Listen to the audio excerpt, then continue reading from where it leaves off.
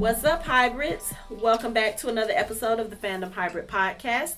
This is Hanako, and I have a full crew here with me today. Anthony, Lori, and Mike are all here. We are discussing Cursed Season 1, Episode 7. And this episode picks up where we left off the last episode, Episode 6, with Arthur and Gawain kind of at odds. Gawain takes his little company and they're heading to the mill on foot. Arthur stays behind and is promptly attacked by the Grey Monk, and that's pretty much where we pick up. So we start off with a fight between the Grey Monk and Arthur, and my thoughts upon this opening episode was any question that we had about Arthur's skills in fighting and swordsmanship were answered in this scene. Like he's a scrub.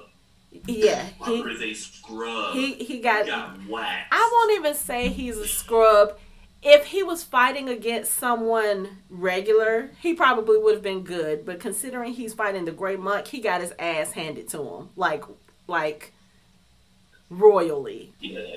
When you think about it, the only time we've seen him handle the sword was the sword of power.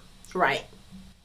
So Also, okay, starting at the beginning, how the hell did he dodge that doggone arrow? I mean, come on. He got quick reflexes. I'm not going for that. I'm not going for that. I mean, if you think about it, He literally looked and watched the arrow go by him and didn't really know where it's coming from until it was loosed. It is not his destiny to die. Stop it. No. See, now you sound like me. You sound like me now, Anthony. That's messed up. We can't be switching places and stuff. That's messed up. We can't be doing that. It's not his time to die. That's why it slowed down for him. It slowed down for him so that he can get wiped. He can get wiped on the forest floor by the Grey Knight, which he did. And think about it. This is like the first time I've seen a Grey Knight fight somebody and not kill him. This is true, though. He literally did not pull his sword at all. No, but he was going to, but he got saved by Gawain. Gawain came and knocked him off of him and dragged him to the mill. That's true, too. So he was dead. He was dead to rights, dead. Right. Except for Gawain coming. Everybody started killing them after they were going, and that was a hell of a scene. Like they saw the mill, and they said, "Oh man, finally we made it." And then right when they're walking to it, they see one arrow kill somebody, and they're like, "Wait, what?" Then all of a sudden it's a rain of arrows, and they're like, "Oh snap, run!" Yeah, that was one hell of an ambush. Yeah, it's crazy. So you're getting successful. Everybody made it into the window. Well, I mean, they're paladins, you know. I mean, they're basically the red shirts of this whole series. So let's try the army of red shirts. And not only that, they're wearing those long, heavy ass robes. You can't really. I mean, you can't really move. You can't really run. So you've got the Fae. They're all, in light clothing. They're literally right there. They're not wearing armor. No armor. So of course the Fae are getting attacked. Gawain goes back to the forest for Arthur, and I still didn't get this other dude's name. I'm so sorry, other dude. But, he goes back for them. It's called, I'm looking at it right now. I have closed caption. I think he's called Bertram or Bertram? Bertram, something like that. Yes. Yeah, something like that. It's not quite Bertram, but it's something like that. But was he not the MVP? I'm sorry. He helped. He got hurt. He helped. I mean, we'll get into it later, but I felt so bad for him because I was like, "Yeah." You're talking about Bergerum, okay? Yeah, because I got some thoughts about that.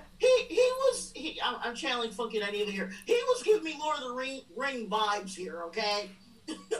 He was good, but I got some thoughts about that. But yeah, we'll come back to that. Like Billy Bean vibes, yeah. You saw him, he was like, "Oh, he's dead. He's getting ready to die in a second." Okay, cool. Yeah, but so Gawain goes back for Arthur. They fight off a couple of red paladins. They kill a couple of them. They go back to the mill, and that's when Bergerum is shot, and so that everybody else can get to safety. And I hate to say it, but I had the thought, of course it's the black fae that gets shot. Like, it's already not that many of us in the doggone show. That's the one that had to get shot. Like, I was feeling some kind of way Like a about horror that. movie, yeah.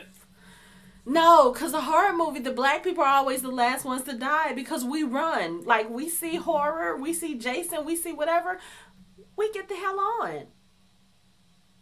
It depends. I mean, it's like, yeah, I guess you're right. I mean, but it's like, somewhere in there we're gonna die eventually. Well, yeah, I had an issue with that, but so anyway, he gets shot. They're trapped in the mill, and I mean, like further on in the episode, because the way the episode is broken up, we see this, and then we get to Nimue, and we see some other scenes. But when they come back, they realize Bergeron is still alive, and the Gray Monk also realizes that Bergeron is still alive. He comes, he grabs him, captures him, and starts torturing him to get them to have the Green Knight or Gawain, surrender himself. And something that he said when he gets ready to start torturing Bergeron, he says something to the Grey Knight. He's kind of not necessarily taunting him, but he's basically saying, is this how it has to be? How many people have to die before you give yourself up? He said, do we need an example or something to that effect? And he says, do you need a reminder? Which makes me wonder if the story that Gawain told in the last episode about him and the friend, when the humans were attacking them and the friend got killed, I'm wondering if Grey Monk was the person who did that too, because he was like, do you need a reminder? Like, oh, you've been in this situation before, And it's just kind of like, that damn Grey Monk is everywhere. He's a sadistic son of a bitch too. I mean, he was just like, you just tied him up. Just like, all right, let's cut this. You coming out? No. All right, let's cut this. And it wasn't even really the cutting. What he did was the arrow that was in Bergeron's back, of course, he started like messing with that, kind of, I guess drawing pain. But then he stabs him in the stomach and leaves the knife there. And I'm like, dude, do you have to be that? Like,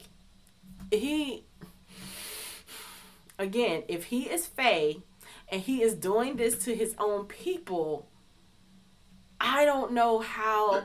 Let's just call it. He is fake. I mean, clearly. Okay, so then the fact that he is doing this to other Fae, and then if you're... Was Berger Fae though? Yes. All of them at the mill were Fae. Was he something else? They're all Fae. Yeah, they're they're just all different. Fae. They're just different. Clans.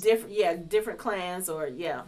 I guess it would be like different races. With us, it's different clans. So you have the snake people, you have the sky fae, you have the wing, what was it, the winged something. So yeah, they've all got different moon wings. Tusks. Yeah. Yeah. Yeah. The tusks. So yeah, he's just sitting there torturing them, and then Gawain makes a decision to surrender himself, and Arthur basically tells him, no, you can't go out there. And of course there's some more posturing. Gawain is like, you don't get to choose. If you try to stop me again, I'll kill you. So Arthur steps to the side, lets him go, and then as a mercy killing, I think, and then also to kind of take away the Grey Monk's advantage, he shoots Bergeron and puts him out of his misery. And Gawain, he's pissed. He comes back in, and asks him, what are you doing? He was like, Arthur's like, what needs to be done? You need to honor him by saving other lives. Which, at that point, Arthur was making a lot of sense. It's like, again, Arthur is not the tactician. We know that he's not a military man, but he's making more sense than the quote-unquote leader is. It's like Gawain should know this. He should know about those types of tactics, that kind of emotional, I don't even want to say blackmail, but you're using someone innocent to get an end result. And the Grey Monk says to him, if you surrender the Green Knight, the rest of you will live. Arthur's like, you know that's a lie. Come on, we all know that's a lie. But yet Gawain was falling for it. Gawain was like, fell for it though. That's the thing. It's just like, come on, Gawain. If you're supposed to be the leader. I don't think he's ever been in a situation like that. But apparently he has. He lost someone in a situation like that. So it's kind of like you already know what the outcome of this is going to be. So I don't know. I just, for someone who's supposed to be the leader, for someone who's supposed to have that much wisdom. Well, this is what I'm going to say. I think he really deep down feels they don't have a chance. And I really think that he understands that they are outnumbered, they're outmanned, they're outgunned, and that there isn't a lot that he's going to be able to do to stop the inevitable. So he's trying to do what he can based on the circumstances. If he's got to give himself up for the hope that he can save some of the lives because the situation they're in, he can't see a way out. And their whole situation is desperate. And I think he might be seeing that in him. That's why he is the way he is. It's almost as if he has given up. And he's just in desperate mode now. So nothing is making sense for him. All right, two things. First, I think that Arthur is finally showing what he can do as a future king by killing him, by trying to preserve, by doing what's best for everybody and not for just one person trying to save one person. He's trying to save everybody. So he actually is showing leadership by putting him out of his misery and not letting Gawain go and sacrifice himself. Mm-hmm. Second, I'm seeing a lot of Gawain is kind of reminding me of Lieutenant Dan here from Forrest Gump. Like he wants to go out there and like sacrifice himself and be like, I'm supposed to die. I'm going out. I'm gonna be a hero and everybody's gonna remember me. I'm like, no. Okay, because I was really wondering where that comparison was going. Yeah, because Lieutenant Dan, like, he got hurt and he was like, okay, bring in the airstrike, and he was like, and it's like, because everybody in Lieutenant Dan's lineage had died in combat. Right. So, and I think that there's a little bit of that in Gawain where he wants to die honorably as opposed to just dying. But I really think that this is one of the turning points for Arthur as far as becoming a king and deserving that title and deserving the honor of leading people. I think this is the start of that. I agree. I mean, he's showing a little more wisdom with his actions than he did the first few episodes of the season. And I don't know if that has to do with Nimue's influence or if it's just now that he just wants to try to be a better person. But whatever it is, it's starting to work. The third reason could be, here I go again, the writers are trying to show a contrast. They bring Gawain down and you have him to contrast with Arthur going up. Mm-hmm. So the better Arthur, the worse Gawain is, the better Arthur is. And that could be something that was intentional to have us like, God, this dude, Gawain, he's supposed to be all that, and he's really not. But this guy, Arthur, he's actually pretty freaking good. Yeah, I haven't gotten quite there with Arthur yet, but Gawain, yeah, that's kind of where I am now. Like, Gawain is supposed to be the Green Knight. He's supposed to be the leader. He's supposed to be the tactician. He's supposed to be the military man. He's supposed to be the one, you know, when you think of leaders, you think of wisdom for the most part. Maybe not always in this show, but that's what you think. And Gawain he has not impressed me yet. You know?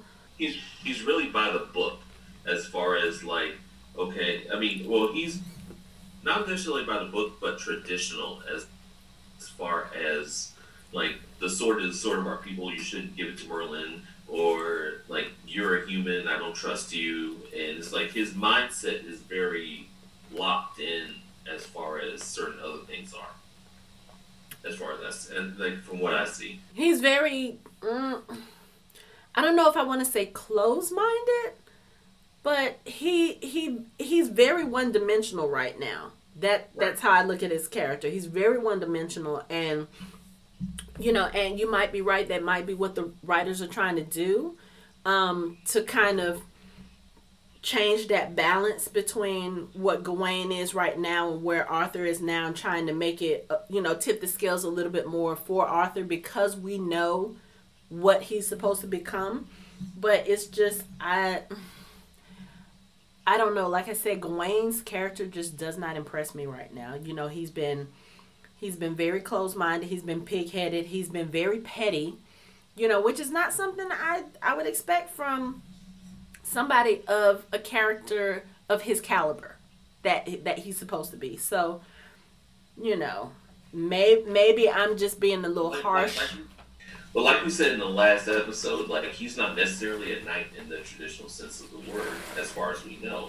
I mean, he wasn't squired. He doesn't really do a lot of training. I think that he's just the best fighter that they sent out to do things. So it's not like he has that kind of training and that kind of upbringing and like knowledge. So I mean, he's just doing the best he can. I bet there's probably some moments where he's just like, I don't know what the hell I'm doing. And there are private moments where he's just like, oh, damn, what the hell am I going to do now?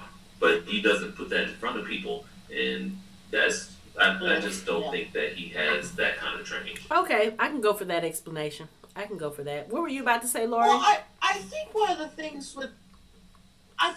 things about him is, yes, you can see a lack of experience, but when you have a group of people who's not known to fight, and someone has the guts to stand up and be the leader, there's not a whole lot of instruction that comes with it, so you wing it. And I think that he's winging it okay, but I also think he's just stubborn enough that he doesn't want a human to tell him what to do, even though the human, who may be equally as clueless, but actually might have a little bit more knowledge. Like, for instance, if there's a situation and you've never really fought before in your life, and the person next to you has the same amount of experience, but they see that the situation's going left and they go run, you're like, no, I'm going to stay and fight. No, listen to them and run. I think that's sort of where he's at right now. Okay. And also they have to lay the foundation, right? Because he's going to be a knight of the round table, right? Serving exactly. Arthur, so they right. have to lay the foundation. Mm-hmm. That maybe Arthur knows what he's talking about, and he should listen. So instead of races going as species, it's like he's just like bringing humans, just messing up everything. Mm. But I can't wait till we get to the last part where they escape, because I have a lot to say about that. Like when they get ready to go out and like quote unquote sacrifice themselves. But that's further on. I really want to talk about that. We can talk about it now. I mean, since we're already here. So, okay, so yeah. First. Where they're like, where there's... I have to mention Squirrel coming in to save the day. Squirrel's that dude. Squirrel's that. I love that freaking character. I love that kid. He comes in and Gawain is like, boy, why am I looking at your face? He's like, I'm here to rescue you, sir. And, it's kind of like he's there with a purpose. He wants to see some red paladins burn. And it's because, I have to say it, that's Iris's influence. When he was teaching Iris how to shoot with the bow and arrow, she said something to him about, I couldn't sleep at night if the people who killed my family were free. And I think that's what spurred Squirrel to go follow Gawain and company, so that he could have a part in that, because he really wants to get revenge on the Red Paladins for killing his father and killing, most of the village. And I get that.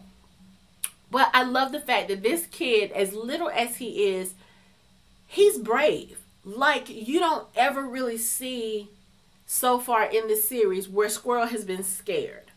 You know, maybe when the Red Paladins were at the village, but I mean they were literally burning people at the stake in front of this kid's eyes. But even then, you know, when Nimue told him what he needed to do, I need you to escape, because he had a sword. He was getting ready to fight. This little kid was ready to fight. And Nimue was like, no, I need you to put that down. I need you to run. I need you to get to safety. And he does it. Like, he's one of those kids that he listens. Like, I don't know what it is about Squirrel's character that makes him wise beyond his years. But he's one of those kids, like, we see it all the time in various TV shows. I don't care what genre it is. You always have the kid that doesn't want to listen, that's hard-headed, that thinks they know more than the adults. And Squirrel is not that kid. Like, he really pays attention to what's going on around him. He takes cues and he takes notes. And then, you know, when he is faced with danger, if he is in a situation that's not necessarily safe or whatever, he shows a ton of bravery. You know, probably comparable to any of the adults on this show. Like, when the Gray Monk had him, he was just sitting there just mouthing off. I mean, we talked about this in the episode. He's mouthing off. He wasn't scared.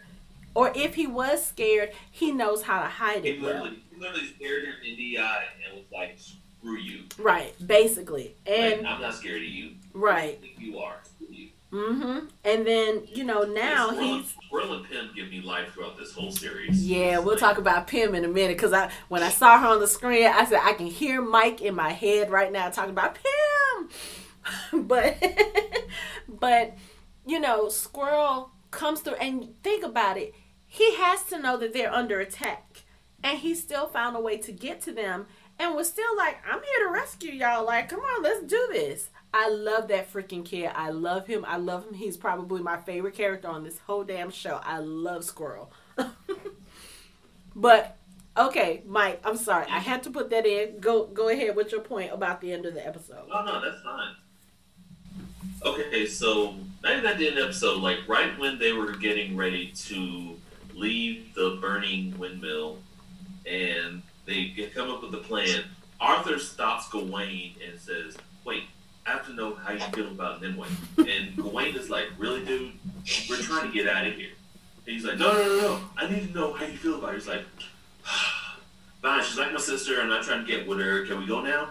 And it's like, and that's kind of like, really, dude? Like, there's fire above us. There are paladins outside. And you're asking him how he feels about Nimue.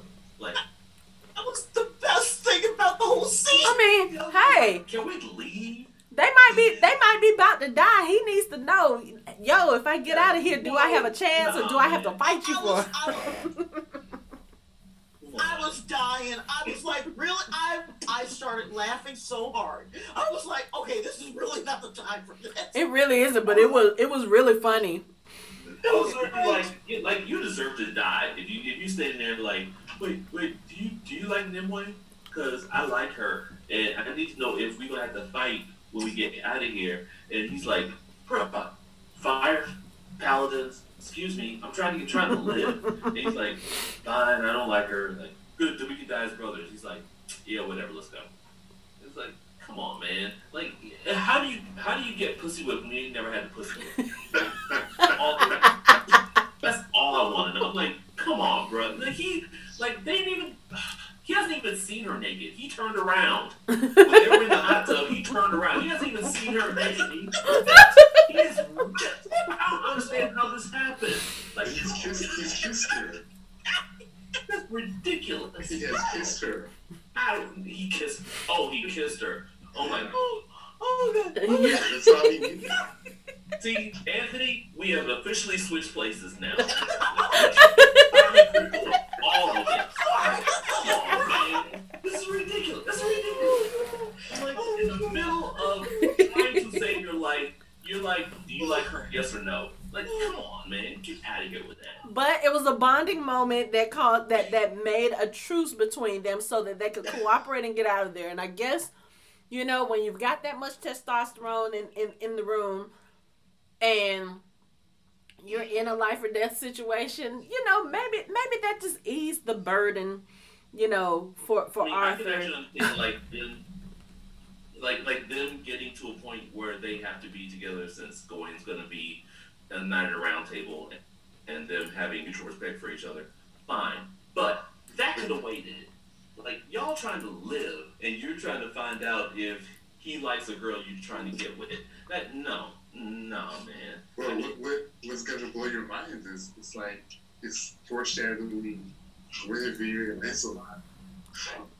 I gotta get to that too. I'm getting to that too because like once we get to the real end of the episode, I have a thought about that too. But that's way on beyond. Like not with him standing in a burning building asking somebody if he likes somebody he's gonna like.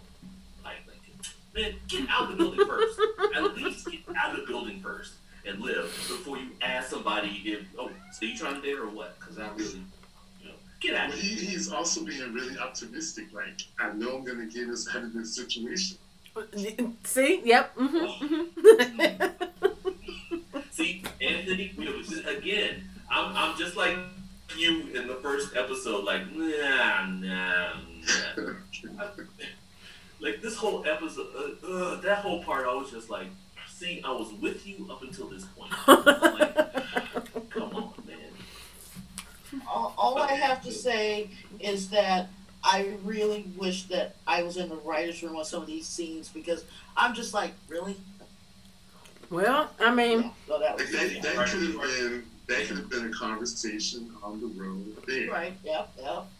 Not a conversation to be had. Exactly. They had plenty of time going down the one road that they could only go down because they were going to get ambushed. Gawain was too busy being a dick telling everybody how much he hated humans. That was not the appropriate time to ask that question. Because he probably would have told him, yeah, just out of spite.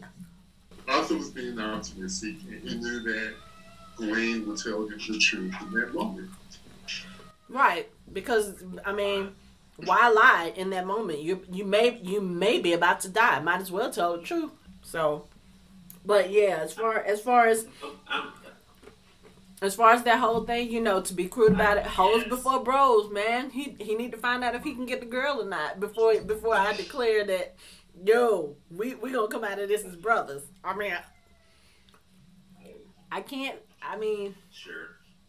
That's just the way it is. That's the way it is. It is what it is. I just don't understand how explicit with he and he did it. I just give up. Fine, whatever. Okay, so I guess for right now we're gonna leave Arthur and Gawain alone. Let them table this discussion. We're gonna table this discussion for a minute. We're gonna let them figure out how to get out the burning building. So let's go to Nimue. So Nimue, Morgana, and Kaze, they are trying to escape from the Pendragon forces, and they find themselves going through this kind of like a pass, and Morgana tells Nimue that the pass is called Brother's Blood, and it's a Roman battleground that was cursed by the Kaliak, which is a spider god. And we learn more about the Kaliak in this episode. I think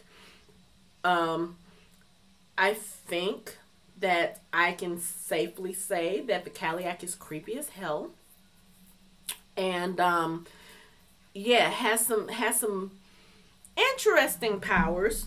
But so the Kaliak basically back during this battle caused some kind of fog to come up, and it confused the soldiers, and the soldiers ended up turning on each other and killing each other, hence the name Brother's Blood. This is why that pass is called that.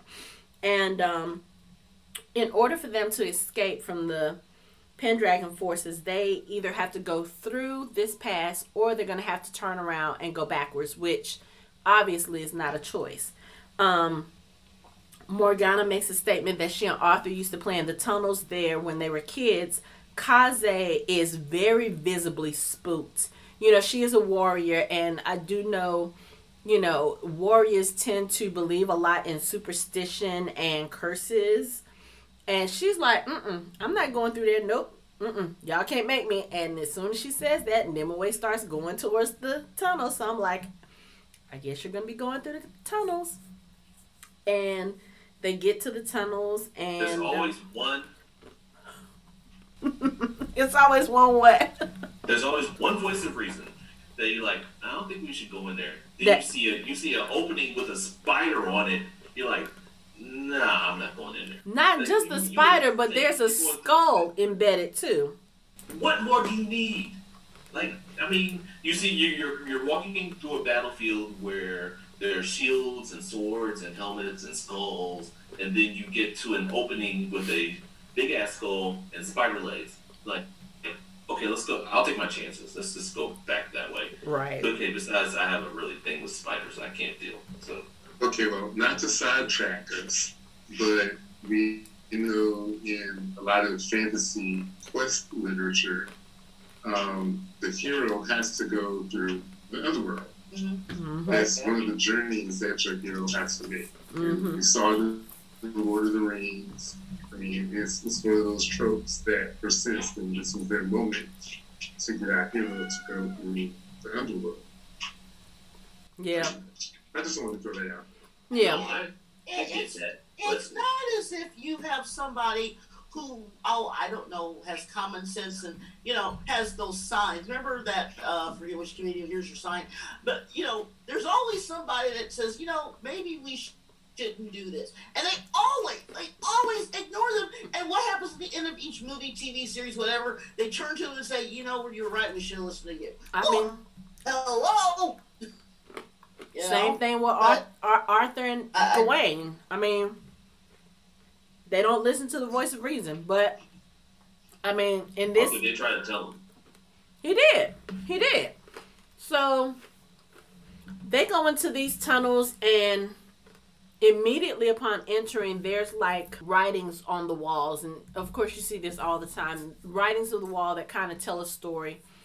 And this one tells a story about the Celts that I think Morgana said it was the Celts that defied Caesar, and they were being attacked, and they were fighting, and Caliac offers her protection for them, and basically makes the Romans turn their swords on each other, and the villagers, the people, are saved, but she demands payment.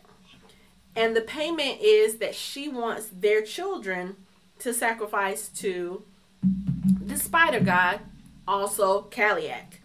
And so Nimue kind of makes she makes a comment, because Kaze says that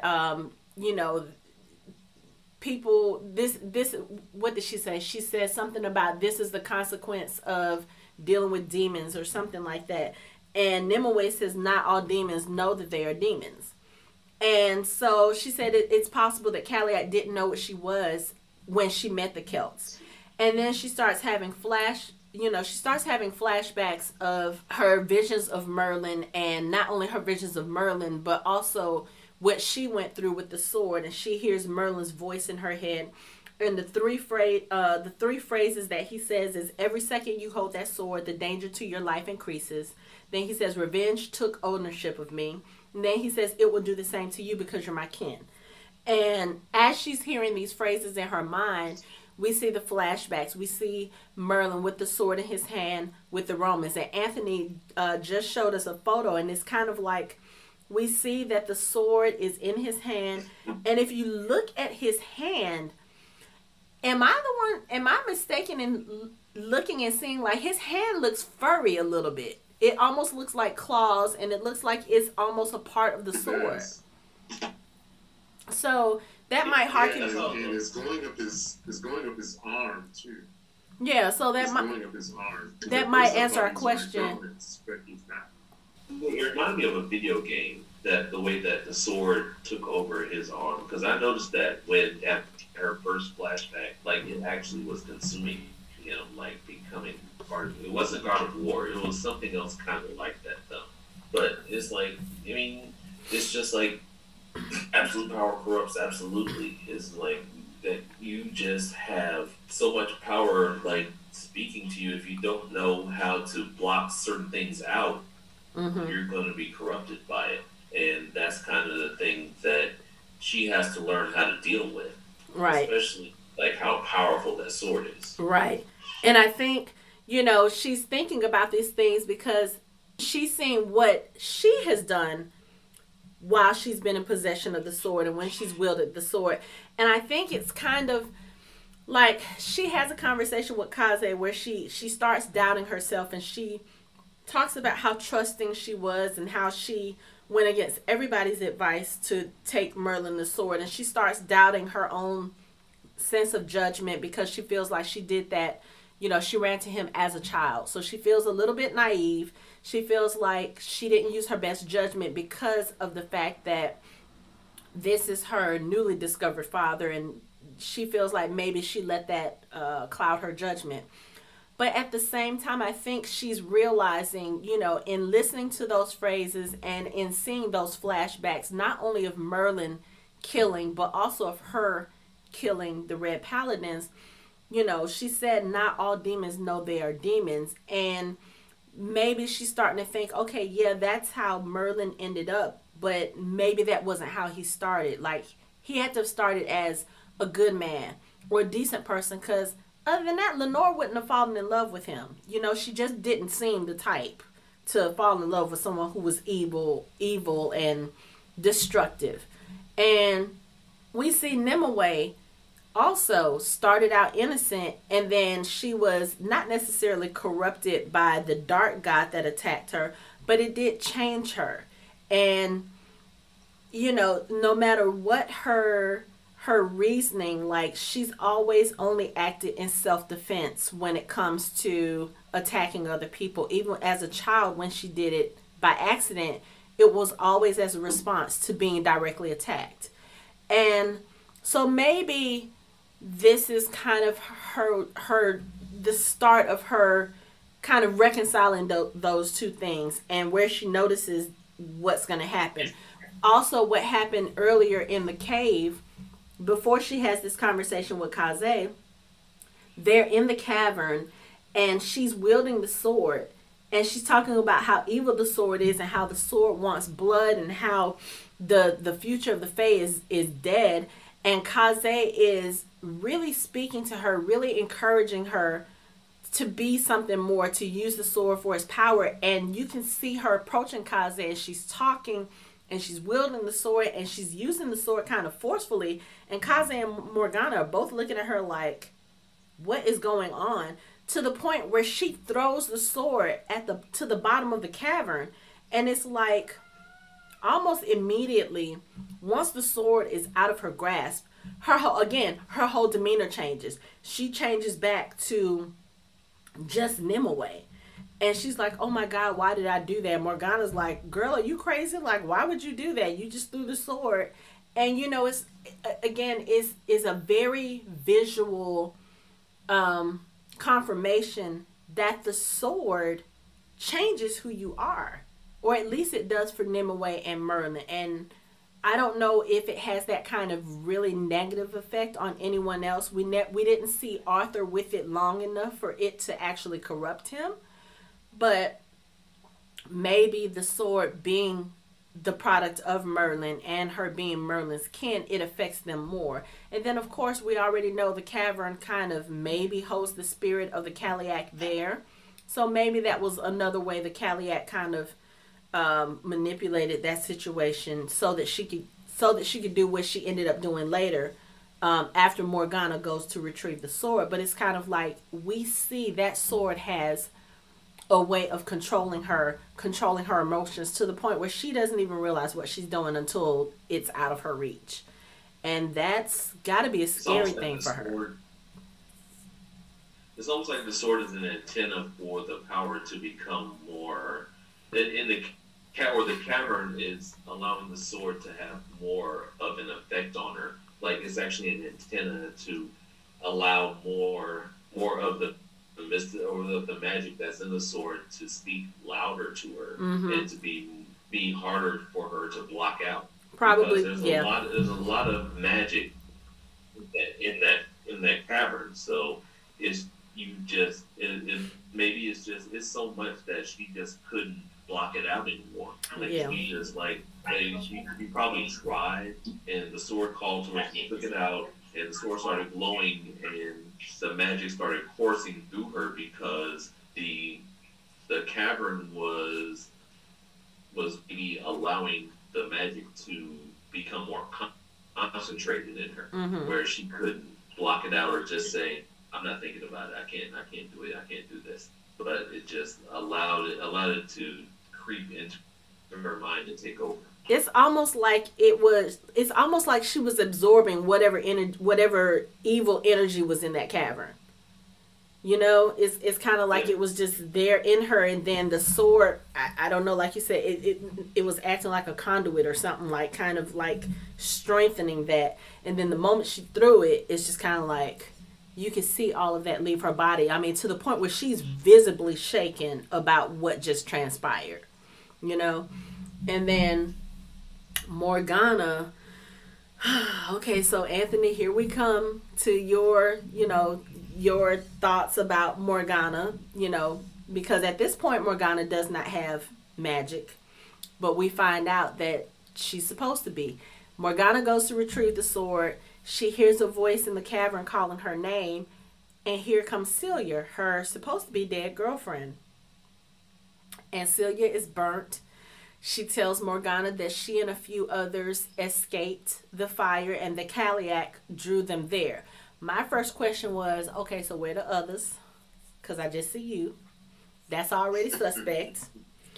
And then she starts to tell, like, Morgana is visibly, like, confused because she really feels like Celia was supposed to be dead.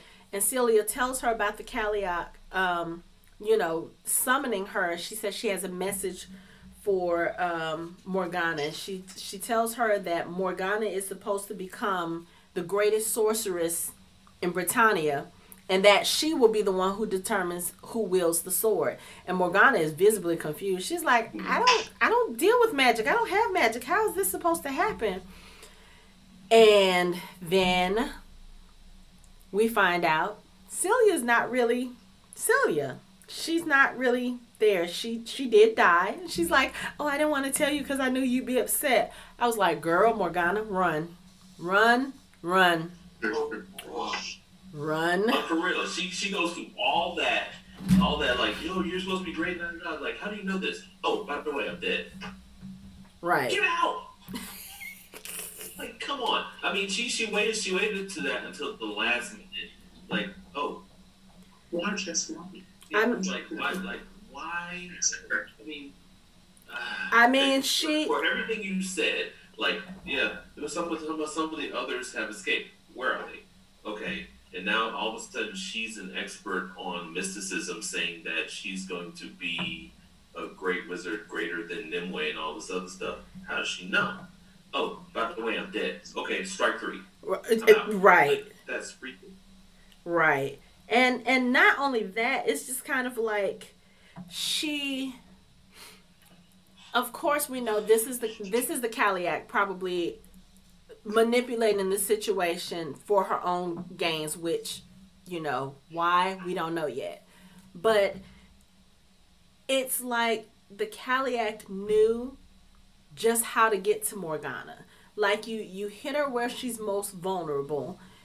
And that's with Celia. She escaped alive, and Celia was left behind to perish in this fire. So she's already got survivor's guilt. And you top that off with the fact that she obviously loved this girl. And now she feels like, oh, she's here, she's alive, there's another chance. And then she's taking in all of this stuff that Celia's saying to her, which I don't blame her. I mean, if I was in that situation, I would probably be too shocked to dispute anything that she's saying to me. And then you follow it up with, oh yeah, I didn't want to tell you, but I'm not really here. I'm kind of dead. It's like, yeah, I don't see the ending in a good way. But because you have to think about. And then she put a spider on her lip. I was like, my lip still itches from her putting that spider on her bottom lip. When I tell you, I had to pause. Because even talking about it now, I've got goosebumps now because I feel like something is crawling up my arms. That was just anything having to do with spiders like that. especially spiders going into a person's body and I just If she had the nerve to look at the spider on her bottom lip, then look at the dead Celia, and then look at the spider on her bottom lip, and right. then open her mouth, let the spider go in. I'm like, okay, excuse this.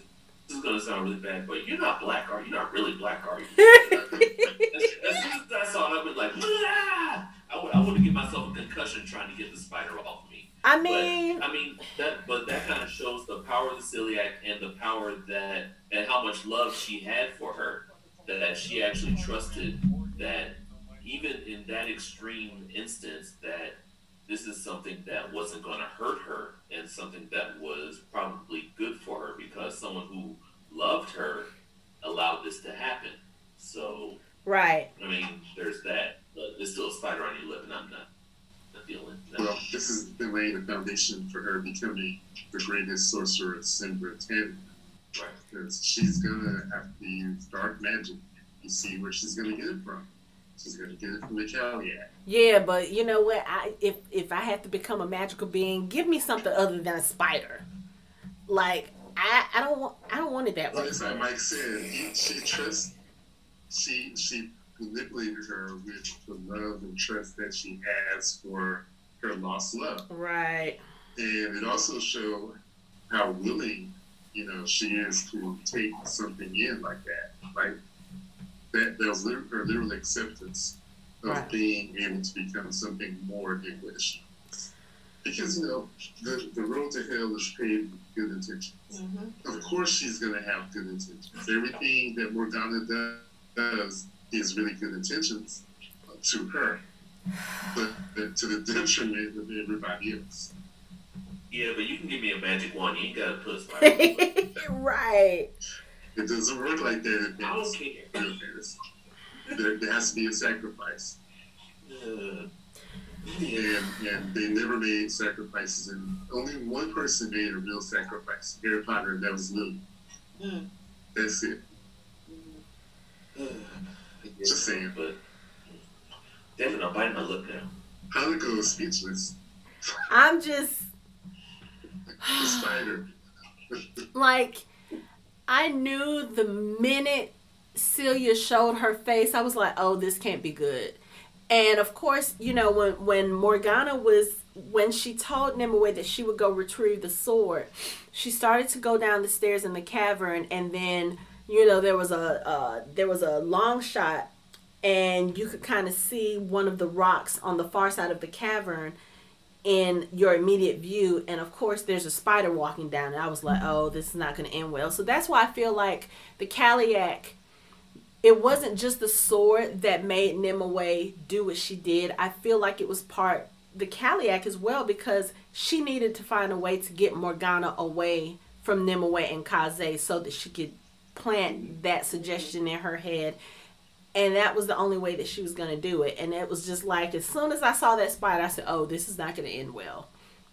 At first I thought Morgana was going to... I was going to say, she's playing a long game. She's been sitting down there for God knows how long. No one's coming in there. She wants to get back out in the world and have her influence again. And this is how she's going to do it. Someone finally came to her lair. She can plant a little seed and put it out in the world.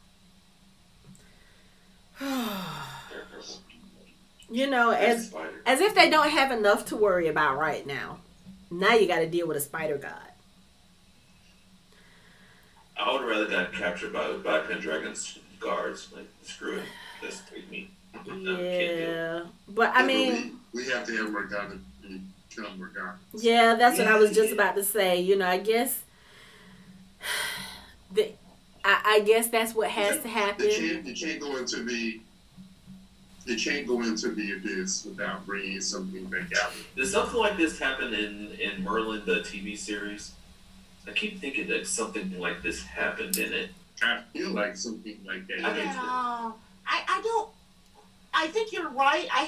I'm rewatching the 10th Kingdom, and I haven't gotten to Merlin. That's next. But I want to say that they were in the forest, and, well, they're always in the forest, sorry. But they were in the forest, and he was saying something to her, And I want to say that, yeah, that did happen, but I think that was like in the middle, not at the beginning. Yeah, I think it's like there's always like something possessing Morgana and Right. her and making her that powerful to be a formidable adversary.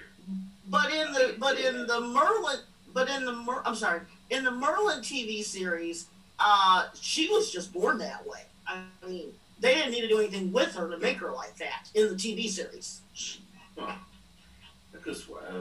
Or am I wrong?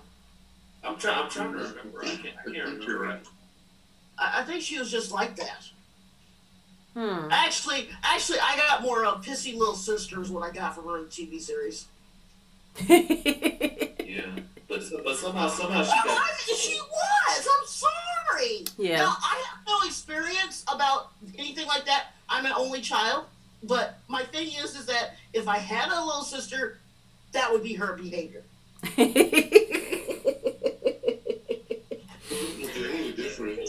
The only real difference is that traditionally Morgana is fake, Mm-hmm. at least part fake. So that's how she was born. She already had the magic. So She just became an adept at it. okay, so like in the other versions of the tales that I've mentioned before, the Merlin miniseries from the 90s, and then the TV show Camelot. Those are like the two that I watched the most. In the Merlin series, Morgan was, I believe, she was just a regular child, and then she was gifted with magical powers by one. She was a witch. Yes, she was a witch. She wasn't born that way. She was kind of made that way, just so she could kind of, I guess, play a bigger purpose in the whole battle. As far as saying, traditionally, mm-hmm. it depends on what you read. She was part fey. In other stories, she was an actual witch that learned how to do magic. Yeah. Because a lot of that, at that time, the dark magic always required a sacrifice, and she was always willing to sacrifice something or someone to get her power. Yeah, because in that way too, she was in Camelot. The character of Morgan was also, she was just a regular girl, and she basically gave her soul over to the dark gods for that power. So I will say this does not bode well for Morgana. Just knowing what we know of the character's background, just in general. And I don't know how that's gonna play into her loyalty to Nimue and to the Fae. Like, is she still gonna be? Well, usually Morgana has done like I said, she normally always has good intentions, and she will protect who she can, even if it requires her to take other people out or to do some bad things. Because in her mind, what's that saying? Every villain is the hero of their own story. Yeah, that's true. And that's pretty much her. I mean, everything she does, she's like Lex Luthor. Everything he does is for the good of humanity. Yeah, it's true. I mean, it's like everybody, whoever thinks that when someone does something, they're doing it with their own best intentions. Yeah. So it's like, and that's what's going to lead her down her dark paths. She's going to want to do good, and she's going to keep acquiring power in order to do good, which is going to make her become, who she is going to be. Okay. Let's go to some. What a depressing thought. It is. So look, let's liven it up a little bit. Let's get to Mike's favorite person. Let's talk about Pym for a little bit. So we see Pym again. We haven't seen Pym really for a while. We know that she is with the Vikings and Red Spear, and Red Spear comes to her on the ship, and she's been cut by one of the villagers, and Pym is being Pym. She's deflecting and she's asking questions, and I forgot what it was she asked Red Spear, But she called her a raider. She was like, so how long have you been a raider? And Red Spear takes like great offense to this. She was like, does this look like a raider ship? Do I look like a raider? She was like, do I look like a thief to you? Is that what you think I am? And she starts saying something about the blade, and she's like, the blade that I'm carrying is to kill, what is her name? Itis. And it's the daughter of Cumber, the Ice King, which we met a couple of episodes ago. Now, I don't know what the hell Itis did to Red Spear, but I would not want to be Itis and come. Did she call her like? She called her like the lion horde. The lion horde. No. You know what that was? That was a bad breakup. That's what that was. I get that too. That was like the worst breakup ever. Because she did call her, she said the lion horde daughter of Cumber the Ice King. And I mean, literally, she's hitting the table with the knife with every enunciation. And I was just like, oh, I would not want to be Itis and come face to face with her. So anyway. I've seen that actually in real life once with my sister-in-law. It's not pretty. I'm just saying. It's not pretty. But I think part of her problem or her issue is that she strikes me as someone who doesn't like to get the best of her, get bested, I should say, by something, or get beaten. And I'm thinking that because of where the king is and what he's trying to do or not do with the whole being king and Arthur and the whole, Pendragon stuff, I want to say that maybe if it wasn't a bad breakup, it was a very bad disagreement on what steps they needed to get to Uther. Because she just strikes me as someone who was put their heart into something, and then they got ripped away for one reason or another, and she's so angry that she can't do anything, so she struck out on her own, and now she's a pirate and not a freedom fighter, and she's just angry. That's just my point. Well, that's what she says. We can agree. She's definitely angry. and then to top it off, she should be angry at how Pim stitched up her arm because she did a shit job. She did a crappy job. Very crappy job. I was like, gee. But we kind of learned. You would think she would know how to do that, especially since she may have repaired some nets, I mean, she has experience mending nets. She should have some sewing experience. Yeah, but sewing nets and sewing flesh is two totally different things. Like especially when the subject that you are sewing is sitting here having a full out temper tantrum about Itis, the lion whore daughter of Cumber King, the Ice King. So yeah, but so part of her ire is the fact that they are in a town. They've tried, stealing and plundering from the village, and they're not successful. Like, the village is broke pretty much. And Pim kind of, again, y'all, this is one instance where somebody listened to somebody else that was spouting some common sense. Pim said, well, I mean, you guys are trying to pillage villages that have already been sacked twice already. They have nothing left to give. And she just offhandedly says, well, I mean, if you want some gold, you should be attacking the Red Paladins. They've got it by the wagon loads.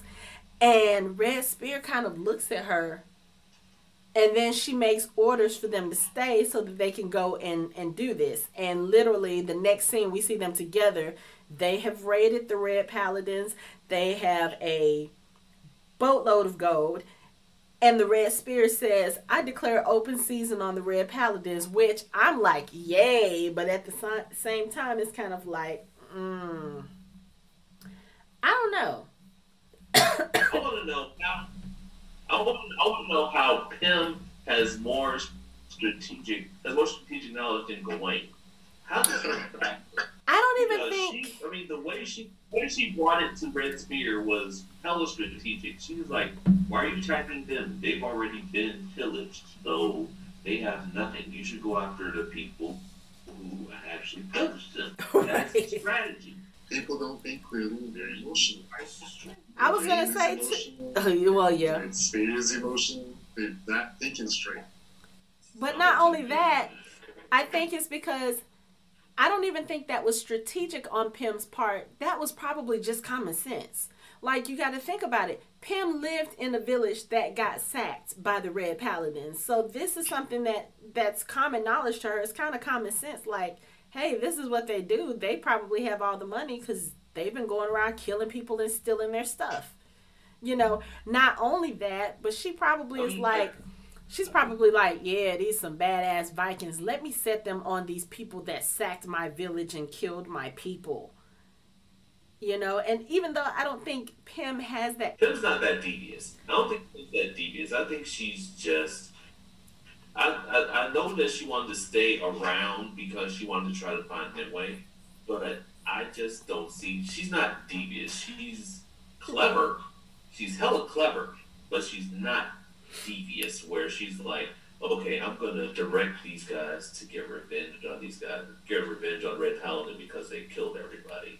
I don't think it's necessarily that. I just think that she was one trying to sound smart and be useful because she's a shit healer. Yes, definitely. Secondly, because I think that she literally was just trying to be helpful, and she just said whatever came into her mind because that's kind of who she is. It's just like, why are you pillaging them? They've already been pillaged. Let's go pillage the people who pillaged them. And it's like, everybody's like, yeah, that's a good idea. Glad I thought of it. Hey, turn the boat around. So it's like, I would say she's clever more so than just devious like that. But yeah, I don't think she's devious, but at the same time, these are the people who pretty much killed. I mean, we don't know what kind of family Pim might have had, but I'm pretty sure her family's dead. You know, the High Council is dead. She almost died. So even if she's not devious by nature, I think maybe there's a little small part of her that's probably like, yeah, I want somebody to get them. I mean, I would be, but that's just me. Yeah. I mean. Yeah. And then of course we also get Dolph making puppy doe eyes at her again. I'm like, oh, they're so cute. Yeah, but Dolph is a walking dead man. We know. And what happened on the last raid that they go to the Paladins? She's scared. She's holding an axe as big as she is. Why couldn't they give her a dagger? They didn't have a dagger. They gave her an axe that was as big as she was, and she's scared. And he's like, "Oh, wait, here. Oh, cool." And then they're like, "Okay, let's go attack them." And all of a sudden, they get swamped by Red Paladins. Really? Like, as soon as he lost that medallion, he was done for. As soon, and he didn't even last 10 seconds after that. Nope. But we know. I missed that. I wasn't saying he's a walking dead man. I didn't see. No, but I missed that. No, he didn't get killed, but they got swamped as soon as I saw that. Yeah. They got swamped by Red Paladins. I was like, right. For sure. I just messed up. I'm just. You know, yeah, the red shirts. Those Red Paladins are just everywhere. They're just everywhere. Like, they're cannon fodder. They just there to die.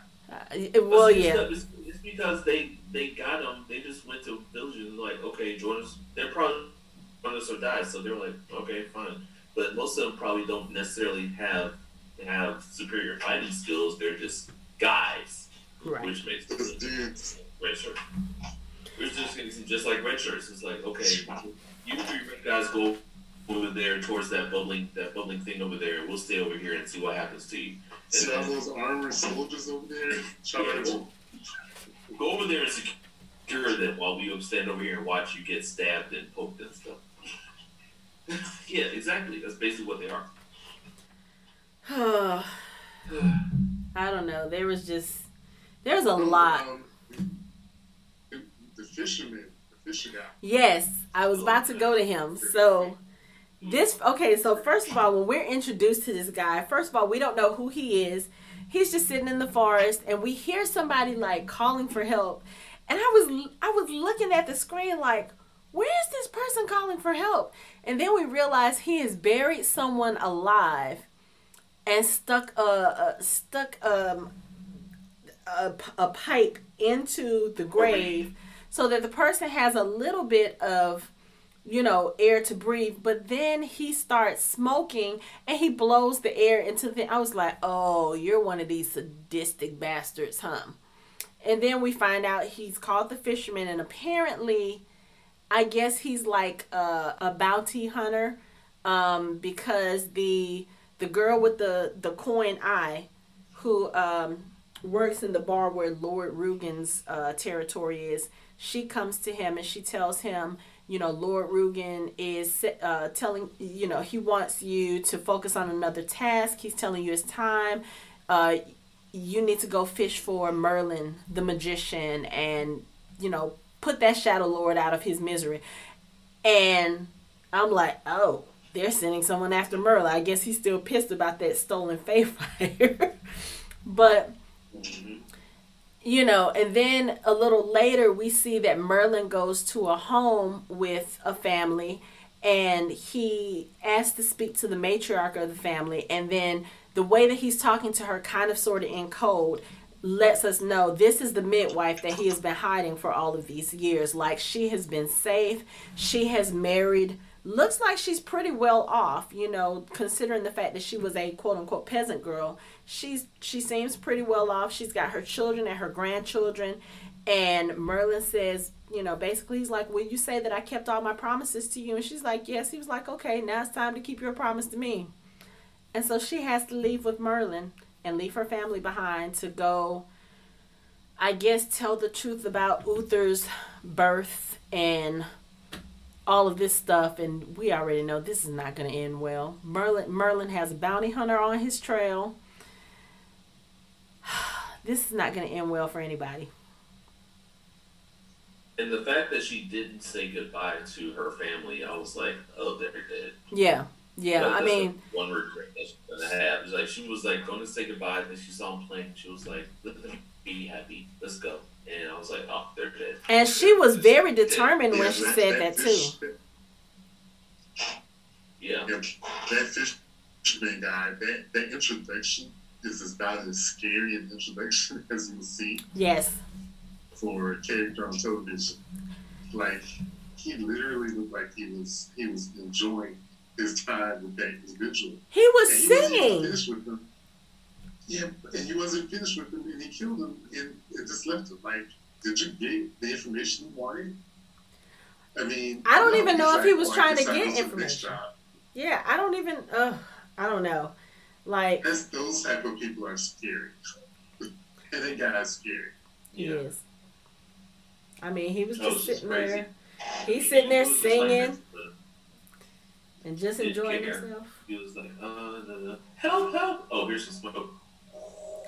And then it was like, oh, I gotta go do something else. Okay, bye. Yeah, it's like I gotta do the job for you. And he gets some dead here. Right, and stuffs dirt into the pipe so that he can't hear the guy. And of course, the guy is definitely gonna run out of air. So I'm assuming that guy was probably tied up, and because I would have been trying to claw my way out. But if you're tied up, I guess you really can't do that. And I was just like, that's a horrible way to die. And the fisherman just had no reservations, no qualms about it. He's just like, oh, okay, I have a new target. Yay, let me go. He's like, no worries. Yeah, he's definitely a serial killer. This is like he's used to it, and he has his method down, and he's just like, yeah, whatever. I'm gonna kill you. I'm gonna let you live for a while, then I'm gonna kill you. And it's like, I mean, he's used to it. That's what makes him his living. So it's just like anybody. Like, I'm a plumber. Oh, I'm a mechanic. Oh, I kill people and torture them. That's basically his living. So he just sees it as another job. Yeah, but I mean, just the fact that he does see it as another job, it's kind of like, he's going to be dangerous. because he's going to be the type that Yeah. will stop at nothing to do what he's supposed to do. So you already know that Merlin is in danger. Like, there's no getting out of this for Merlin. Is Merlin not in danger? Well, Merlin's always in danger. There's someone always looking for his head or something that he has, and it's like, I mean, plus he goes to comfort the Ice King, and it's like another. It's just like Anthony said, like he's really more Captain Jack Sparrow in a lot of things than Merlin. It's like he's like, just have something you need, so I need something in return. So, you know what I mean? He's really like pulling a lot of kind of backroom deals as far as gaining things that he knows that he needs. So he's more devious. He's really like devious and scheming as far as getting what he wants and making sure that things go the way that he thinks they need to go. I mean, he's more willing to do anything, I think. yeah. So he And this is a side note, since we always talk about it. He's another character pulled from Thorian legend. The Fisher King is sort of what his character is loosely based on. Huh. Just that I throw that out there. yeah. See, I gotta look that up. Only thing I know about the Fisher King is Robin Williams was in the movie and didn't win the Oscar. I agree with you. I didn't realize that until you just said it, but you're right. I'm gonna have to look that up. Yeah. Especially, well, we'll talk about it later. Well, Sorry. no, go ahead. I'm sorry. No, go ahead. Again, I'm watching. I'm sorry. I'm watching the 10th Kingdom as a rewatch, and they have a similar character in the Huntsman. And once again, you've got somebody who is devoted to the evil queen or whatever, or someone in power, and he has pretty much the same skill set. He has pretty much the same thing with the arrows and the whole demeanor, the look, and the sole purpose. And then you find out, of course, that he's got this tragic story. And while they're going through the forest, it's John Larroquette's character and the guy that played Big Bad Wolf, and they come across the Axeman, and he's like, well, have you came across the hunter? And he says, yes. And they need it for something else that happens. And he says, well, can you guess my name? And I looked it up, and it was a variation of that. So, yeah. So thank you, Anthony, for bringing it up. I just thought it was interesting. But by the way, 10th Kingdom actually holds up really well. Okay. So look, something else to add to my very, very long to watch list. I'm sorry. So much stuff. No, it's fine. But okay, so we have to go back to Arthur and Gawain, because there's a point. Do we really have to? Yes, we do, because we've got to talk about the rescue. We got to talk about the rescue. So we're back to them. They're doing their little male bonding thing. They're trying to fight their way out. They find a way to get out, and they're fighting. Right, they're fighting.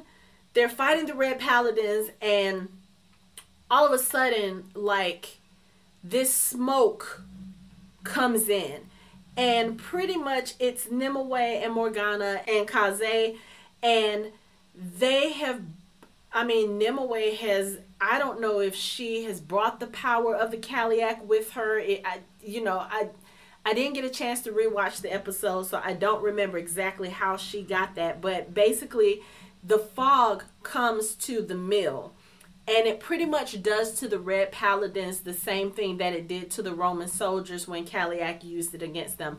The fog kind of envelops them, and it discombobulates them, and they start killing each other, and the gray monk is the first one to kind of clear his head and figure out what's going on. And at this point, they've already escaped, but it's kind of like, to see that whole thing in action. And this is, again, Arthur and Gawain are sitting here arguing about who likes her and, who's being noble and stuff. And the girl that y'all are trying to fight over just came and saved both of y'all. Like, she don't need y'all. Y'all can keep being petty. She don't need y'all. Which it was a good scene. She made that clear earlier when she said she would choose Kaze. Right. So. But I just think it was a really badass save. It was a badass save, and then of course they get. I don't think she brought the power of the Cadillac with her. I think that was just the idea that she used the idea and channeled that her magic with the sword. I don't think she had anything. I don't think the Cadillac had anything to do with it. Okay. Giving her the idea. Like I said, I couldn't remember because it's been like weeks since I've seen this episode. So, yeah, she was channeling the sword and her magic together. Okay. It shows her power because I mean, you can hear a story about something and then manifest it and make it happen. Like that's crazy. Right. Like I mean, that's scary. She's scary powerful. Like that's almost genie like powers. Like like I wish they would start acting like the Romans did. Okay, cool. There you go. But I mean, also, it's like I think it's also a testament to Nimue's strength because after Kaze gives her that, she gives her a pep talk, and Nimue is expressing her doubts, and Kaze says, people who don't have doubt are not ready to lead or shouldn't be leaders. And she's basically feeding the idea to Nimue that you are supposed to lead. You need to take this sword and you need to lead your people into deliverance, lead them out of all of this. And Nimue says, but I'm not a king. And Kaze says, my people aren't ruled by kings. We're ruled by queens. And here we go again, Queen of the Fae. Because as soon as they get back to Nemo's, Nimue gives a speech. And they basically name her Queen of the Fae. And I'm like, okay, so here we go. We were talking last episode. We were like, okay, we've only got 4 episodes left. Y'all got to start picking it up. So now they're starting to pick it up. I mean, she has been named the Fae Queen, and she has rallied the Fae people behind her, except for Iris. Iris still down there looking at her with hate and with the side eye, but it's. And crying, and she was crying. I was like, "Why, woman? Like, little girl, like, stop, quit being that way." She's crying because she's mad. Stop being Iris. Those are tears of anger. It's like Nimue basically gave a female medieval version of the Independence Day speech. Yeah, I thought the same thing. It was. It's like, we will not go quietly into the night. I am your queen. Queen of the Bay, Queen of the Bay. And then, like, Morgana acting creepy in the back of the crowd, like, Queen of the Bay, Queen of the Bay. I was like, oh, shit. I don't think, I think that was that spider. When you kind of consume 8-legged things. That was gross. That was gross. I was like, okay, I'm done with this episode. I'm done. That's, But. Hell no. So, again, it's kind of like, where's Morgana gonna go from here? Because she doesn't seem like she's herself, which, of course, if I'm being, possessed by a spider or whatever is going on with her right now, she's obviously not herself. So I don't know if I think that she will betray Nimue. I don't think that, but I do think that she has her own agenda now. That idea has been planted in her head, and not just planted in her head, like literally planted inside her. And I think that's gonna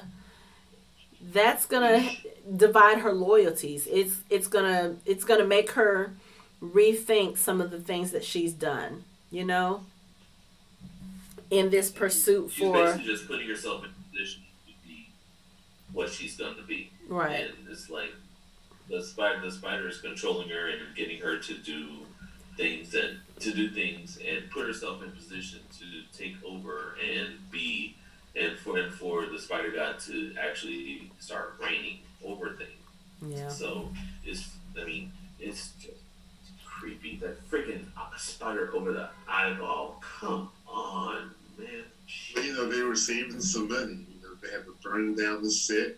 They had the spider crawling all over people everywhere.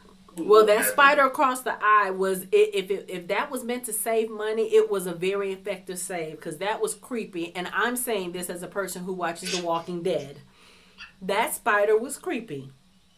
Like, I can't even. Oh, my skin is crawling right now. So, okay, so Nimue is now the Fae Queen.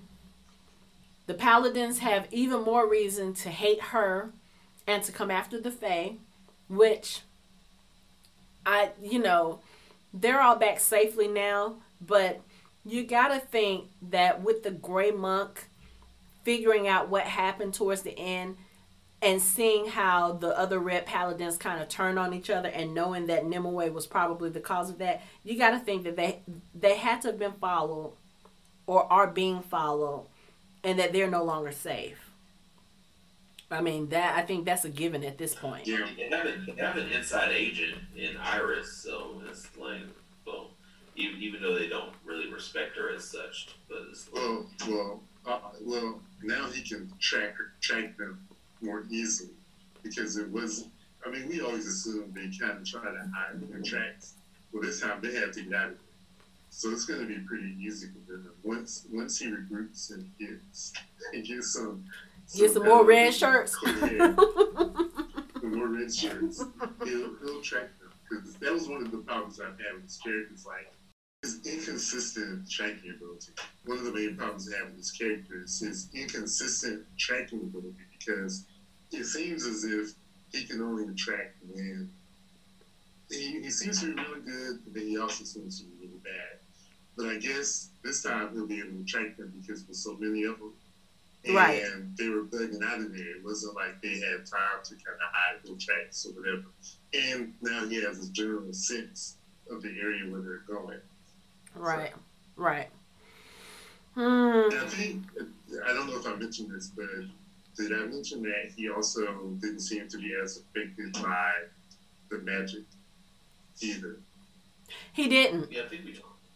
Wait, the magic of the fog, or magic of the fog? Mm-hmm. Yeah, we were talking about that. I think we talked about like really kind of was looking around as opposed to being affected and attacking other people.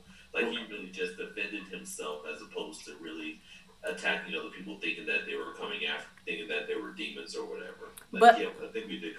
But again, that would probably fit in well to our Grey Monk is a Fae theory, because. Think about it. If the fog affected the Fae as well, then the ones that they were trying to help escape would have fallen prey to that magic. So the fact that only the Red Paladins were affected by it tells us that the Grey Monk can't be human, because all the other, I mean, I don't think, I know that Nimue is powerful. I don't think she's powerful enough for her magic to be like, okay, target everyone here and then target this one Fae person here. I don't think her magic is that powerful. So that kind of also lends credence to the fact that he is definitely Fae. But yeah. Oh well. They did a lot in this episode, and we said this kind of off audio because we had a little bit of technical difficulties a few minutes ago. But Lori was saying that this show has gotten so good. And it's getting so much better. It's like they're starting to pack a lot of information and a lot into these episodes. And now we're down to 3 episodes left in the season. And they still have a lot of story to tell. So, I mean, Nimue is the Fae Queen now. And what were you saying? I was just going to say, it seems like there was a lot of stuff they could have cut out from the beginning. That they could have unpacked a little bit more of this stuff over a couple of episodes, as opposed to having, I guess the writing did get better. Yeah. But it's as if they could have gone back and maybe fixed some of the stuff that they kind of messed up on, or took some of the stuff out that really wasn't necessary. I don't know. It is getting better, but this episode they packed a lot into it. There's a whole heap of stuff they put in there, and I just feel like I haven't watched the next few episodes, but it seems like there's going to be a lot that they've got to pack in these last 3 episodes. And it really didn't seem like it was going to be a lot, because it seemed like they're only going to focus on the windmill scene and the cave scene, because that's kind of all that you saw. They didn't even really mention Merlin getting the handmaid and going to the Ice King. Yeah. We didn't even talk about him meeting with the Ice King, because I think that was in this episode too. Yeah. Yes. So and the deal he made with him. Yeah. Yeah. So at least as far as the Ice King goes, we know that that's about to become a major thing.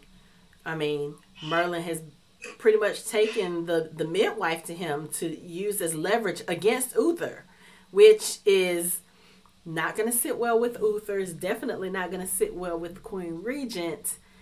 And, you know, I mean, it's just, I guess you're going to go where you have the most protection, because Merlin knows that there's a price on his head right now. He knows that there are people after him, especially, you know, we said this earlier, like he basically laid all of his cards on the table with the Queen Regent and let her know, yes, you know, I know your secret. And not only do I know your secret, I have the key to your secret in my protection.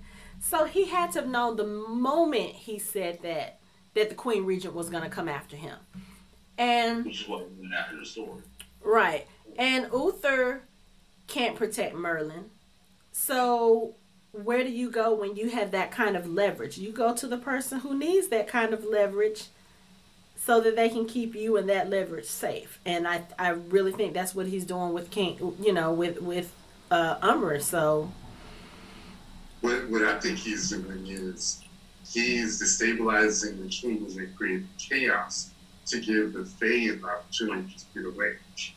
Because if you think about it, oh my God, chaos is a ladder.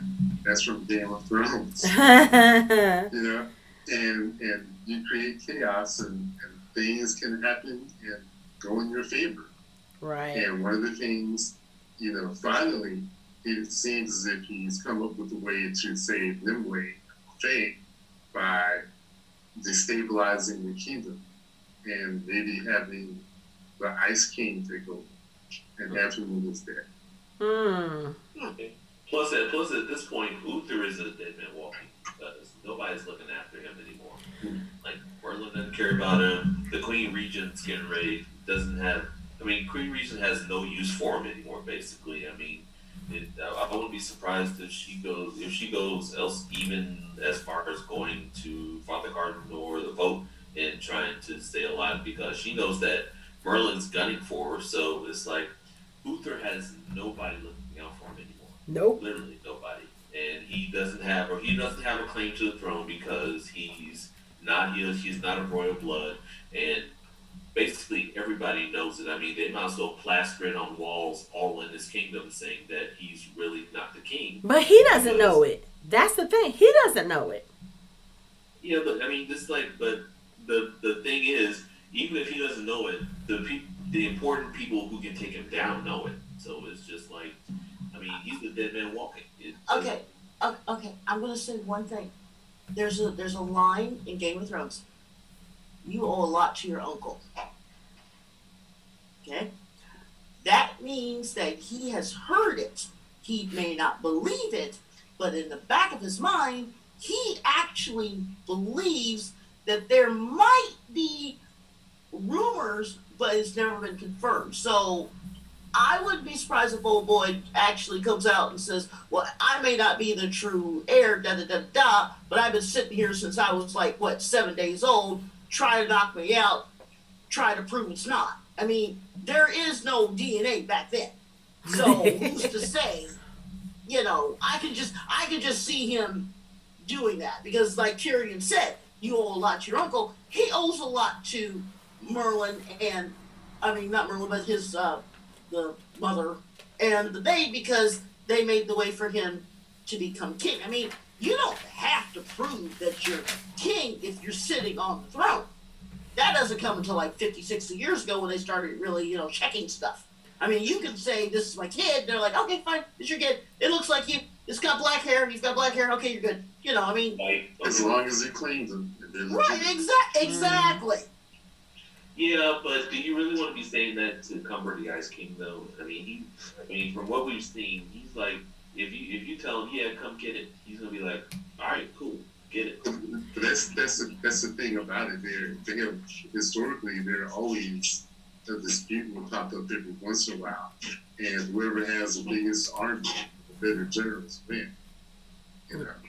Especially if there's a power vacuum or one coming up. It's easy to say, you know what, I can take the throne from you. Well, you can try. If your army has to be better than mine, you have to get all the liege lords on your side to support you, not me.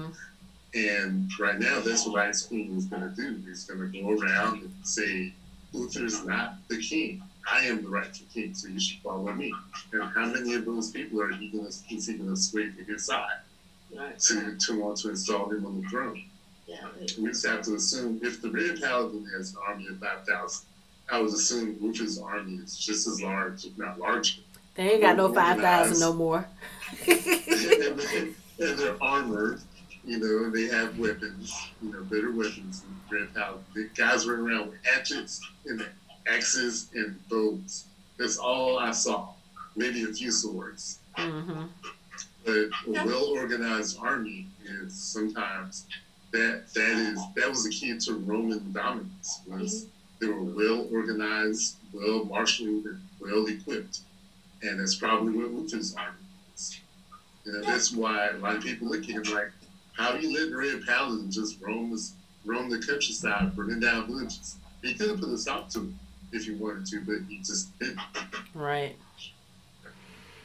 And that's where we are. So now we have, these Viking berserkers and raiders, somewhat organized, and to be honest with you, I don't think the Ice King has a chance, and that's why he needs Merlin's help to turn the people to his side. Because otherwise he really doesn't stand a chance against his army. Right. Well, you have to. Well, you don't forget he's got Boudica there too. So you have to realize that with him, if he's going to get any allies, it's going to be the Fae. It's going to be anyone who's a druid, any of the forest people, anyone from the so-called areas of Ireland, Scotland, Wales. Basically the people who aren't city folk. The clans, the Robert the Bruce, or the people, out. Because if you have people in the areas with the king, and then the cities and the proper villages and the people who are serfs and all that, it's all organized. They tell you to sit, you sit. They tell you to stand, you stand. But if you've got somebody who basically has a turnip and an onion, and that's their dinner for like 300 days of the year, and they get meat once a year, and then it's only like drippings of fat. I think somebody like the Viking King who says, I can give you this, this, and this, or if you just follow me, I'll let you have an opportunity to plunder and do this and that. He's going to have more people. So he may have more unaffiliated wild people on his side than actually Uther might have as general in total. Mm-hmm. They got to get organized, they got to get armed, and they got to get horses and all that good stuff. Right. That's a tall order. Right, exactly. Yeah. But, I was thinking, too, about what Lori said about, maybe Uther hasn't acknowledged it, but he's probably heard the rumors about, his being on the throne and him not being the rightful heir. I would think that if that's the case, then I would be strategizing for ways to keep that information from being confirmed and to protect my seat on the throne. And maybe that's why he hasn't paid as much attention to the Red Paladin threat and what they've been doing, because he's been focused on making sure that he stays on the throne. Yeah, and that's another thing that kind of bothers me. A lot of things bother me. is that he has kind of they have turned a blind eye to the Raiders. And now that the Raiders have actually landed and taken a shot, it's like, are you going to do anything about it? You're so worried about this vaping. And it's just a small group of people, but you have the Vikings literally camping out on your doorstep, claiming the throne. Yeah, I was going to say, they're not Raiders. Where is your spine, Luther? Where is your head? You know, how are you allowing this to occur? Right. And it shows you how weak and inept he is as a leader. You know, that he can't even see what's really going on. You know, he's got, like you said, he's letting the Red Paladin do whatever. And he's so concerned with trying to get the sword and take care of the faith, is that he's ignoring the fact that he has an invading army in his kingdom, and he doesn't seem to be doing anything about it. That's either the writers, you know, because he could have beaten off brutality or something to put up some resistance, but no, it's like the Ice King is just marching right on through Britannia, you know, gathering up allies, turning people against their king, and Uther's doing absolutely nothing about it. He's either got some piss poor advisors, or there are people who wanted to go this way and aren't doing anything about it. And plus, the thing Uther needs to do now is keep order, because you got to remember, in the first episode, his people were getting ready to rebel against him because they hadn't had rain in forever, and the crops are dying. So they're already desperate to get sustenance and to be able to grow food. And Merlin was supposed to take care of that, and he didn't take care of it. So one of the things that rallies the people in the countryside is a common enemy. Mm-hmm. And you know what? You're struggling to have this food. We're having a hard time. And here's these outside people coming to take what little bit you have left. So we need to get together as a country, as a kingdom, and get them out.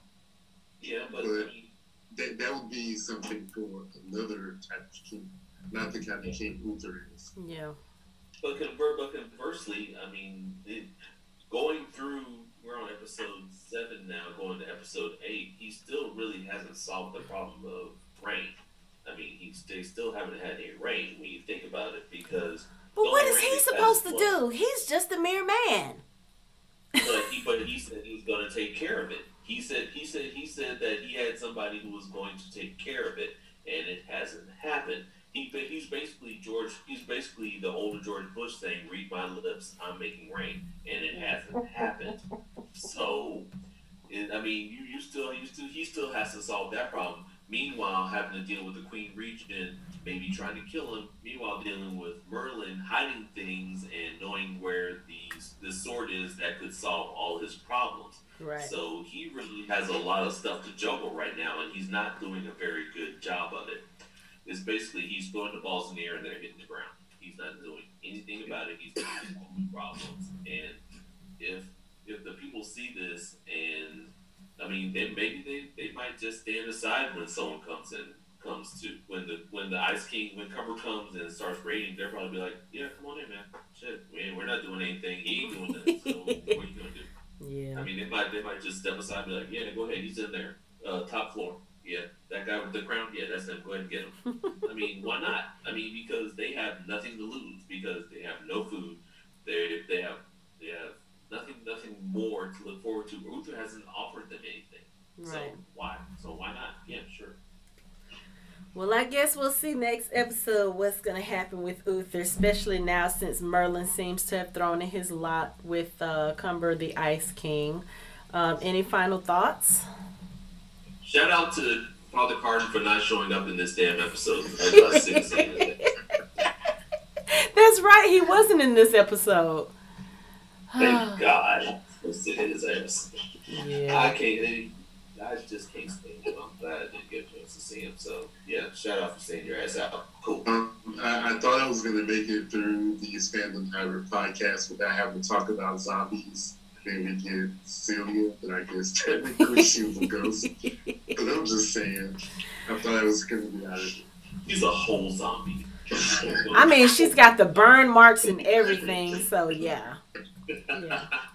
And you know, she's not eating brains. She's planting spiders in her girlfriend. Oh God, you put it that Worse. I think my take is that this episode really got me hyped because I keep going back to this. I watched Letters to the King and I was so disappointed, and it started out great and it kind of petered off. This is getting me really excited because I can't wait to see how they're going to finish it. So yeah, I enjoyed this. All right. Yeah. Well, we've only got 3 more episodes for Cursed, and then we're going to sit here and decide what we're going to cover next. But until then, we thank you for joining us. You can find us at www.fandomhybrid.com. We are on social media on Facebook, Instagram, and Twitter at Fandom Hybrid. You can find us online on Spotify, Apple Podcasts, Google Podcasts, Stitcher, and other podcast streaming platforms. Thanks for joining us. We hope you join the conversation next time.